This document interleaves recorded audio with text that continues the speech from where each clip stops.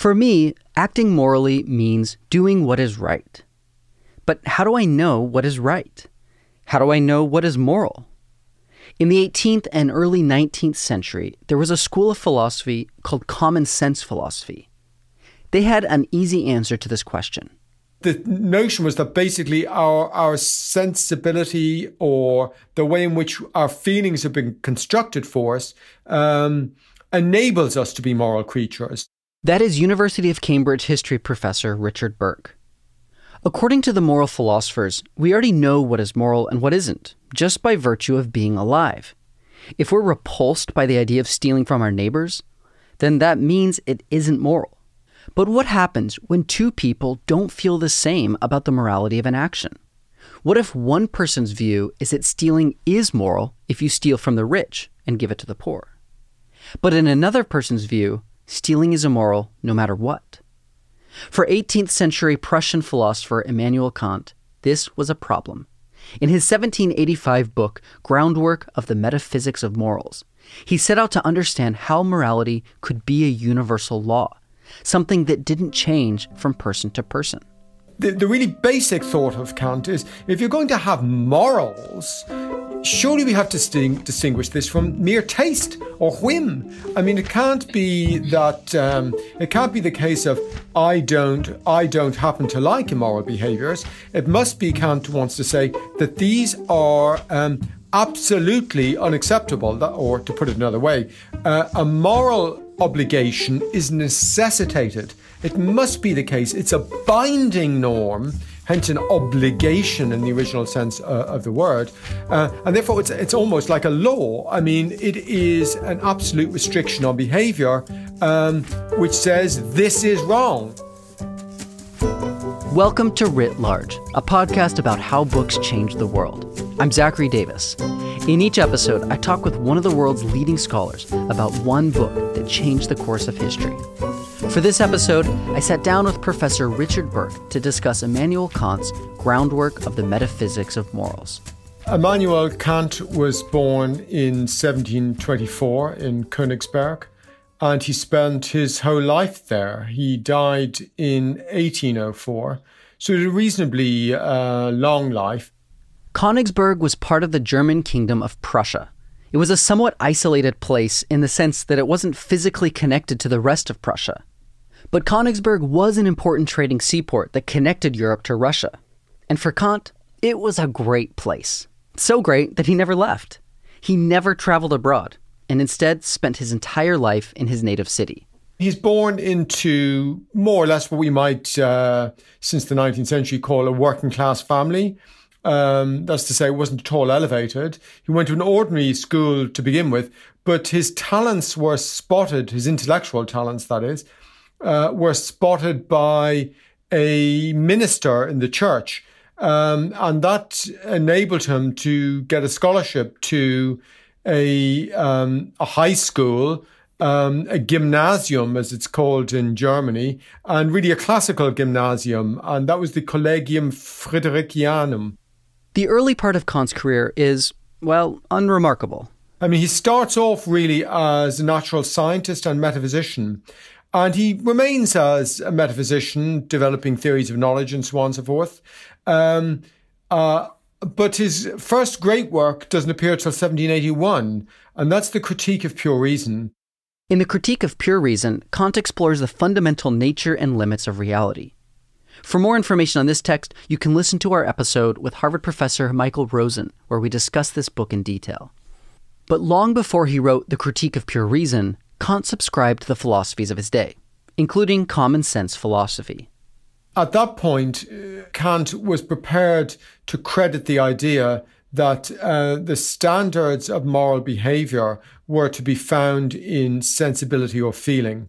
So it wasn't reason that gave us moral norms, but rather it was the way in which our sensibility was constituted. So, in other words, one doesn't listen to one's reason to tell one that murder is bad. One feels revolted by the prospect. According to common sense philosophy, this is common sense. This philosophy was a more emotionally driven way of reasoning. Moral philosophers believed we could form norms about moral behavior by consulting our own feelings. If you feel bad about an action, it must be immoral. These ideas were championed by influential Scottish Enlightenment thinkers, such as Francis Hutcheson, David Hume, and Adam Smith. So it is very much one's sensibility responding. But actually Kant relatively soon abandoned that position comprehensively, never to return to it, and became, I suppose, what one would say, what one would call a moral rationalist. And his commitment thereto is represented by his first great work of moral philosophy, which is the Groundwork for the Metaphysics of Morals, which was published in 1785. In Groundwork of the Metaphysics of Morals, Kant departs from the idea that morals can be based on feelings, habits, and customs. He believed that this way of thinking was too subjective and would lead to too many competing morals. I might feel bad about an action, but what if you didn't? Whose feelings were more moral? Kant was in search of something more concrete, and to get there, he believed we must consult our reason. And the Groundwork for the Metaphysics of Morals is laying out really, as it says, the groundwork, a Grundlegung, a laying of the foundations for moral thought indebted to pure rationality. So what did people believe about morality before Kant? Or what's the long story of where our moral ideas come from? Now, this is the essential question. I would say, if one were to sketch the situation in broad outlines, that Kant is responding to, roughly speaking, three rival theories. One of them begins with the ancients, and that is the idea that if you want to know what virtue is, you must ask the question, what is happiness? All ancient schools of philosophy, one way or another, connected virtue to happiness. Aristotle did, the Stoics did, Epicureanism did. So that's a sort of staple belief. If you want to inquire what the good life for the human being is, you must ask, what is the happy life for them? So goodness and happiness are conflated. This is the first theory of morals that Kant deviates from in his text. Second of all, Kant is departing from for want of a better term, native tradition of moral thought, a German tradition of moral thought. And prior to Kant, there had been a sort of tradition of constructing moral duties in terms of thinking about what was prescribed by reason, so it was rationalist, but it was about how reason could tell us to perfect ourselves. Both of these theories were goal-oriented. The first aimed toward the goal of happiness, and the second aimed toward the goal of human perfection. If you are working toward those goals, the philosophies state, then you are acting morally. The third reason was common sense, the idea that our feelings enabled us to be moral. The best way of putting it is, our sensibility was designed for morality. So you'll see the theological component there. There's a design element. We were designed for this. But the effective point is that our passions dispose us to benevolence, and benevolence is the foundation of morality. These were the three main theories of morality in Kant's time. But Kant didn't feel completely comfortable with any of them. He argued that they were all essentially arbitrary. If you try to say that virtue resides in happiness, well then of course happiness is in the eyes of the beholder. So your happiness is not my happiness. So how can this be a fundamental norm of behavior? Kant wanted a law of morality, something similar to the laws of nature, or the laws of mathematics, or the biblical 10 Commandments. The phraseology of the commandments gives you the flavor of it. Thou shalt not do X. Thou shalt not abuse thy neighbor. I mean, so this is not, as it were, something that you fancy not doing. This is something which you absolutely must not do. So once you have this criterion of absolutely not, an absolute injunction to, or an absolute injunction to avoid, then you're dealing with something which is beyond contingency, beyond the whimsical differences which we might have about happiness. There are, for Kant, rules or principles which would stipulate what correct behavior is. And so to that extent, since he's focusing on that element, he's departing from all comers. These previous philosophies focused on the goal of morality, moral behavior aimed toward happiness, or perfection, or a good feeling. But Kant turns his attention away from the goal and towards the motive, or reason for action. He believed the motive was what defined moral behavior. If you want to understand the source of standards of morality, what Kant called the supreme principle of morality, you must look to motive. You must look to what has prompted you to undertake this behavior. So it's not the outcomes, it's where that action comes from. Okay, so the motivation is a real grounding that's universal. So could you tell us about what the book is like, kind of as a whole? It's not a very long work, but it does have this characteristic Kantian style. No one could argue that it's an easy read. It's a mixture of dense and complicated, but it is brief. Its structure is as follows. There's a preface just setting out what kind of approach to moral philosophy he's developing. And there he basically says, well, here I'm going to focus on what our reason can tell us about morals. I'm not going to be concerned with anything empirical.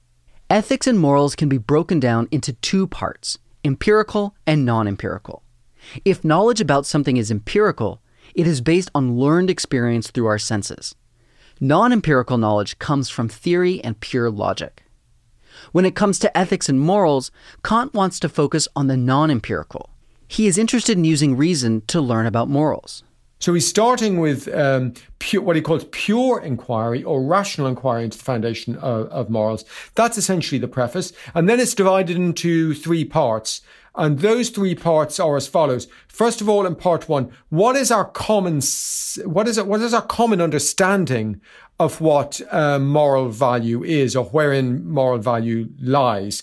And he wants to say, despite the fact that he's departing from all precedent traditions, you, me, and everyone else actually do have a good, strong sense of what the sources of moral value are, or what the source, really, I should say, is. Like the common sense philosophers, Kant believes all humans have an inherent sense of morality. That's what he discusses in part one. Then part two is an analytical development of that core insight. That is to say, philosophically, he picks apart the content of the concept of morality, elucidating that into ever more refined components. And it's at that stage of the book that he develops his formulations for the categorical imperative, as it's called. Kant's categorical imperative is also known as the supreme principle of morality. According to Kant, we can measure our actions against the supreme principle of morality to see if we are acting from a place of morality. His question now in part three is this actually humanly possible? So what people forget about Kant altogether as a moral thinker is the massive dimension of skepticism which underpins his inquiry. Now, in the end, he's not a skeptic, because his answer is going to be, not only is this possible, but actually we must believe it. But so just to clarify, he does believe it's possible, moral action, and he does believe that we must credit this possibility. But he thinks this is an enormous struggle for the human being, and we are more often than not failing as moral creatures. We are living in a veil of corruption, and we are perpetually tempted by the antithesis of our moral willing. And our moral will, if I can put it that way, is almost in all cases overcome by the obverse of the moral will, which is the life of sensibility, or what we would just think of as temptation, the desires of pleasure, In other words, Kant believes we all know how to act morally, but it's almost impossible for us to do so, because when we think we're acting morally, we're tricking ourselves. So our ability to talk ourselves into the idea that we are serving the good will, when really we are servicing what Kant calls the dear self, that's to say your own subjectivity, which subtly insinuates itself into your ambitions to pursue the good and dominates your will. In other words, you say to yourself that you're doing this out of good motives, but actually, lo and behold, coincidentally, it's serving your own self-interest very handsomely indeed. And you think that is standard human behavior. We do that all the time. This is the key difference between Kant and the philosophers who came before him. Instead of looking at the goal of an action, he's looking to the motive as an indicator of morality. But nonetheless, there is somewhere, let's just say in the human soul, in the human psyche, in reason, there is a jewel, and that jewel is really the possibility of subordinating one's will to purely motivated actions. So it is possible to act morally, but rarely do we act in this way. And another final, incredibly important dimension to Kant's thinking is its historical dimension. His interest is really in, given the enormous struggle that we face in acting morally, what's notable is it's necessary to believe that we're getting better at it. So he's very much interested in the historical development, or potential historical development of human moral aptitudes, because in the short term, we're not doing well at all. And by the way, his perspective here is absolutely world historical. That's to say, the scheme on which he imagines human morality developing is not merely the thousands of years. I mean, it's the many millennia, So he very much projects this forward because he thinks we've been doing this for millennia, and look how bad we're doing. Back to his motivation, he doesn't believe morality can be based on contingency, on individual whim, on preference, on sensibility. He wants a firmer foundation, one, I presume, that would be unchanged over time. Maybe our ability to live up to that moral law can change, but like the law itself should be more firm. How does he solve that problem of, relativism? Yes. Well, Kant says, in the end, actually, we would all agree that if it's to be a moral norm, it must be normative. And therefore, it has to have the shape of a law. It must be an objective law. And in all our requirements of other human beings and expectations, that is what we expect of them, that they would subordinate their wills to, a universalizable norm. So whilst this in the history of philosophy is a controversial perspective, in the history of human behavior, in a way, it's not. So the demand for the moral law has always been there, even if, of course, our moral behaviors have clearly changed over time. And I think Kant's point is not that all behaviors remain static, but that there be a tribunal against which one can judge behaviors. So there must be a foundational standard against which moral duties can be judged. When it comes to understanding morality, Kant wasn't interested in prescribing what we should do. He wanted a way for us to see if our actions were moral. And his answer is, we can secure that only in terms of the supreme principle of morality, a phrase that I mentioned before. And the supreme principle of morality resides in another principle, the principle of the good will. And Kant, therefore, goes on to explicate what the good will is. And he says, of course, we all have a sense of this. That is to say, to give one of his examples, is the example of the merchant or the shopkeeper. The shopkeeper might treat their customers honestly, because honesty is the best policy. In other words, because honesty serves the shopkeeper well. So if I tell you the story about the shopkeeper who did the right thing, but for these crude motives, you would yourself, Kant says, you yourself see this is not good because it's not done from the goodwill.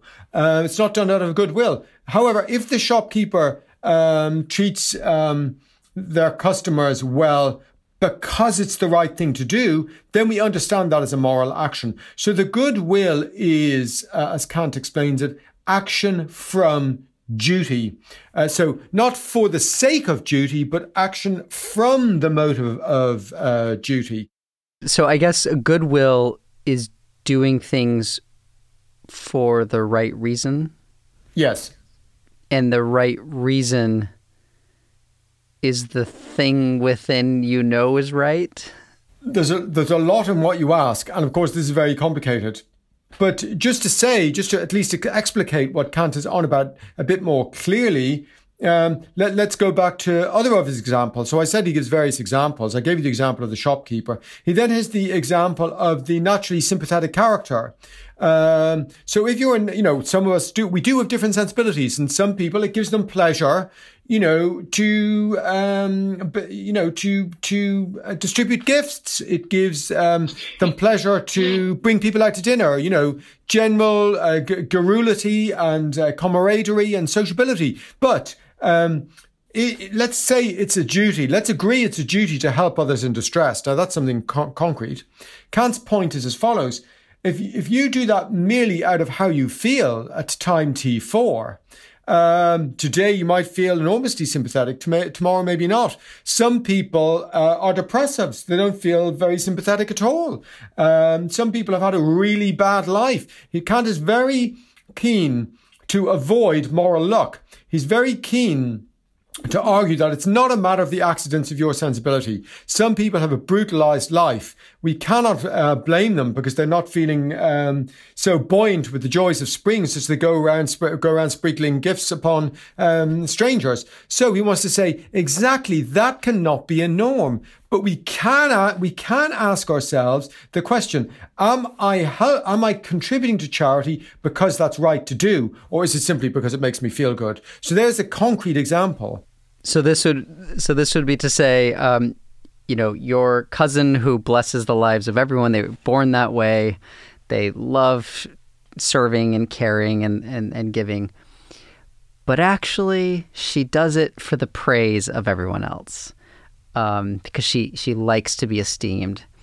And then my uncle, who's surly and depressed and was abused, when he calls gruffly and says, "How's it going?" But he willed that. He's more moral than the cousin. For sure. First of all, you had her doing it because she seeks praise. As far as Kant is concerned, either she's not seeking any praise, but it makes her feel good because she's, gift giving can be a pleasure, So it can be just for the pleasure of the sympathy. It doesn't have to be for the pleasure of it doesn't have to be the amour propre, as it were. It doesn't have to be the regard you get in the eyes of of others. He does not believe that moral action is derived by simply rationally restraining all your instincts and your inclinations. You cannot not have inclinations. You are still a sensible animal, and no part of you could avoid pursuing happiness.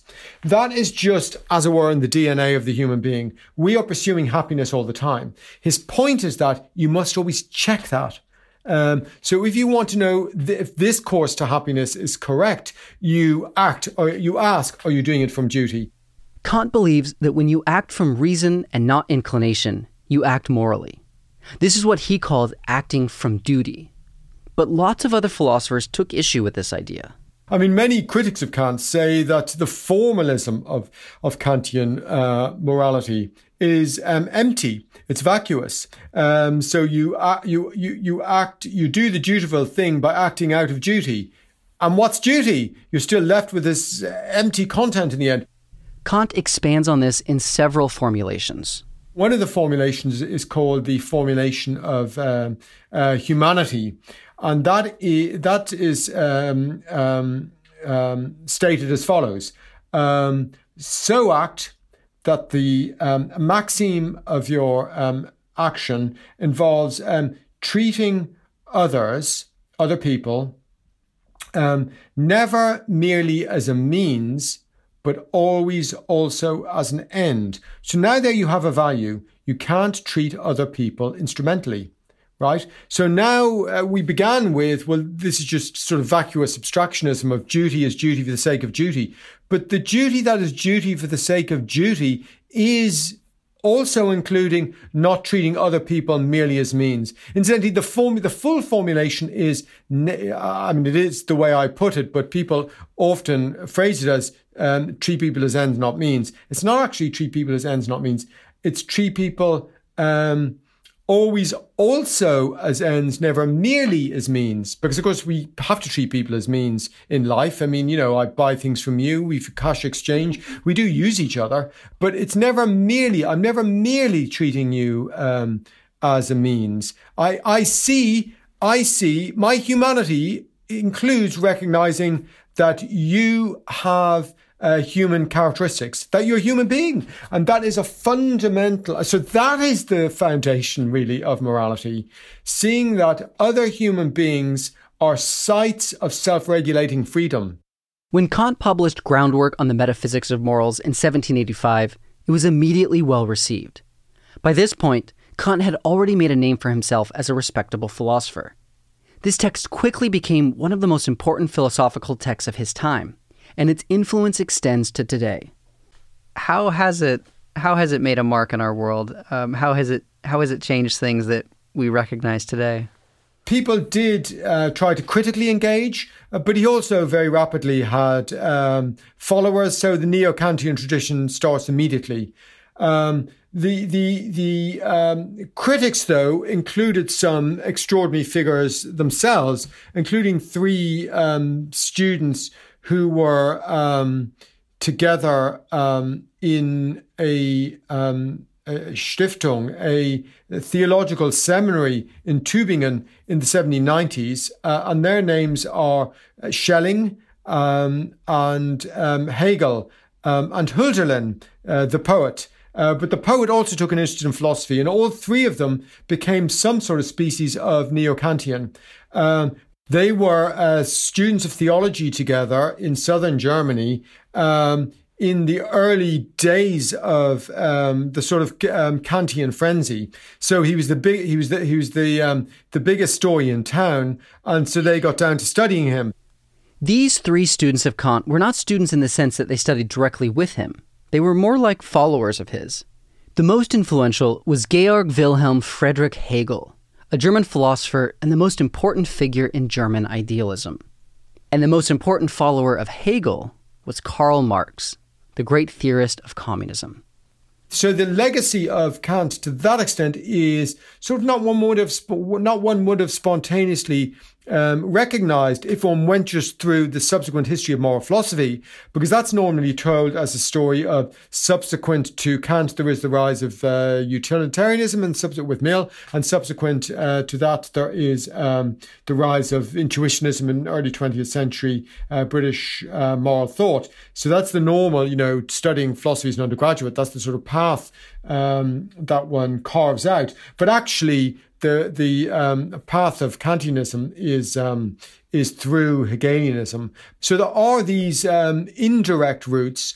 Otherwise, if one doesn't recognize that subsequent German neo-Kantian, neo-Hegelian tradition, one would be left with really the revival of Kant's moral thought in the latter part of the 20th century. Since 1945, there's been, this enormous many waves of liberation, colonial territories, various minorities within Western societies, different expressions of, gender, race, sexuality, etc. Do you think there's a link between these efforts at liberation and freedom to some of Kant's theories of morality? I think there's two things worth saying. First of all, Kant, through his albeit highly complex reception, does permeate our culture. I mean, just the very phrase, don't treat people merely as ends, is certainly prominent in feminist doctrine. And one source there would obviously be de Beauvoir, who was influenced by Hegel, who is, as I said, a species of neo-Kantian. So one can do some charting there. But there's also the extent to which, as actually Hegel would put it, Kant was in a very sophisticated way registering some of the cultural shifts of modern European society altogether. So, there's a sense in which Kant is a natural development of Protestantism in the age of the French Revolution. So the idea of prescribing norms to oneself is the sort of very foundation of the French constitutionalist revolution. Yeah, we are now going to give a constitution to ourselves is a sort of political equivalent of we are morally going to give norms to ourselves. So that's a 1789 moment of self-determination. And self-determination, in a way, is another way of phrasing the Kantian term autonomy. And the two of them, autonomy and self-determination, capture a lot of modern cultural movements, just as you're saying. Of course, there is a big problem there, which is at which point does self-determination and or autonomy devolve into merely the things I want? For Kant, acting from this place would not result in moral actions. And without Kant, we might not have the tools to measure our actions against morality. This text changed the world by obliging modern philosophical culture to rethink what the foundations of human value are, first of all, and second of all, to populate that question with a specific core value, the value of humanity, or otherwise known as treating other peoples as always also ends, never merely as means. Writ Large is produced by Jack Pombriant, Liza French, and me, Zachary Davis. Script editing is by Galen Beebe. We get help from Ferrandu. Our theme song is by Ian Koss, and our branding is by Dan Pecci. We're a member of LitHub Radio. Writ Large is a Lyceum original production. You can find us on our website, writlarge.fm. There you'll find transcripts, links to the books we discussed, and more information about today's guest. Thanks for listening. See you next time.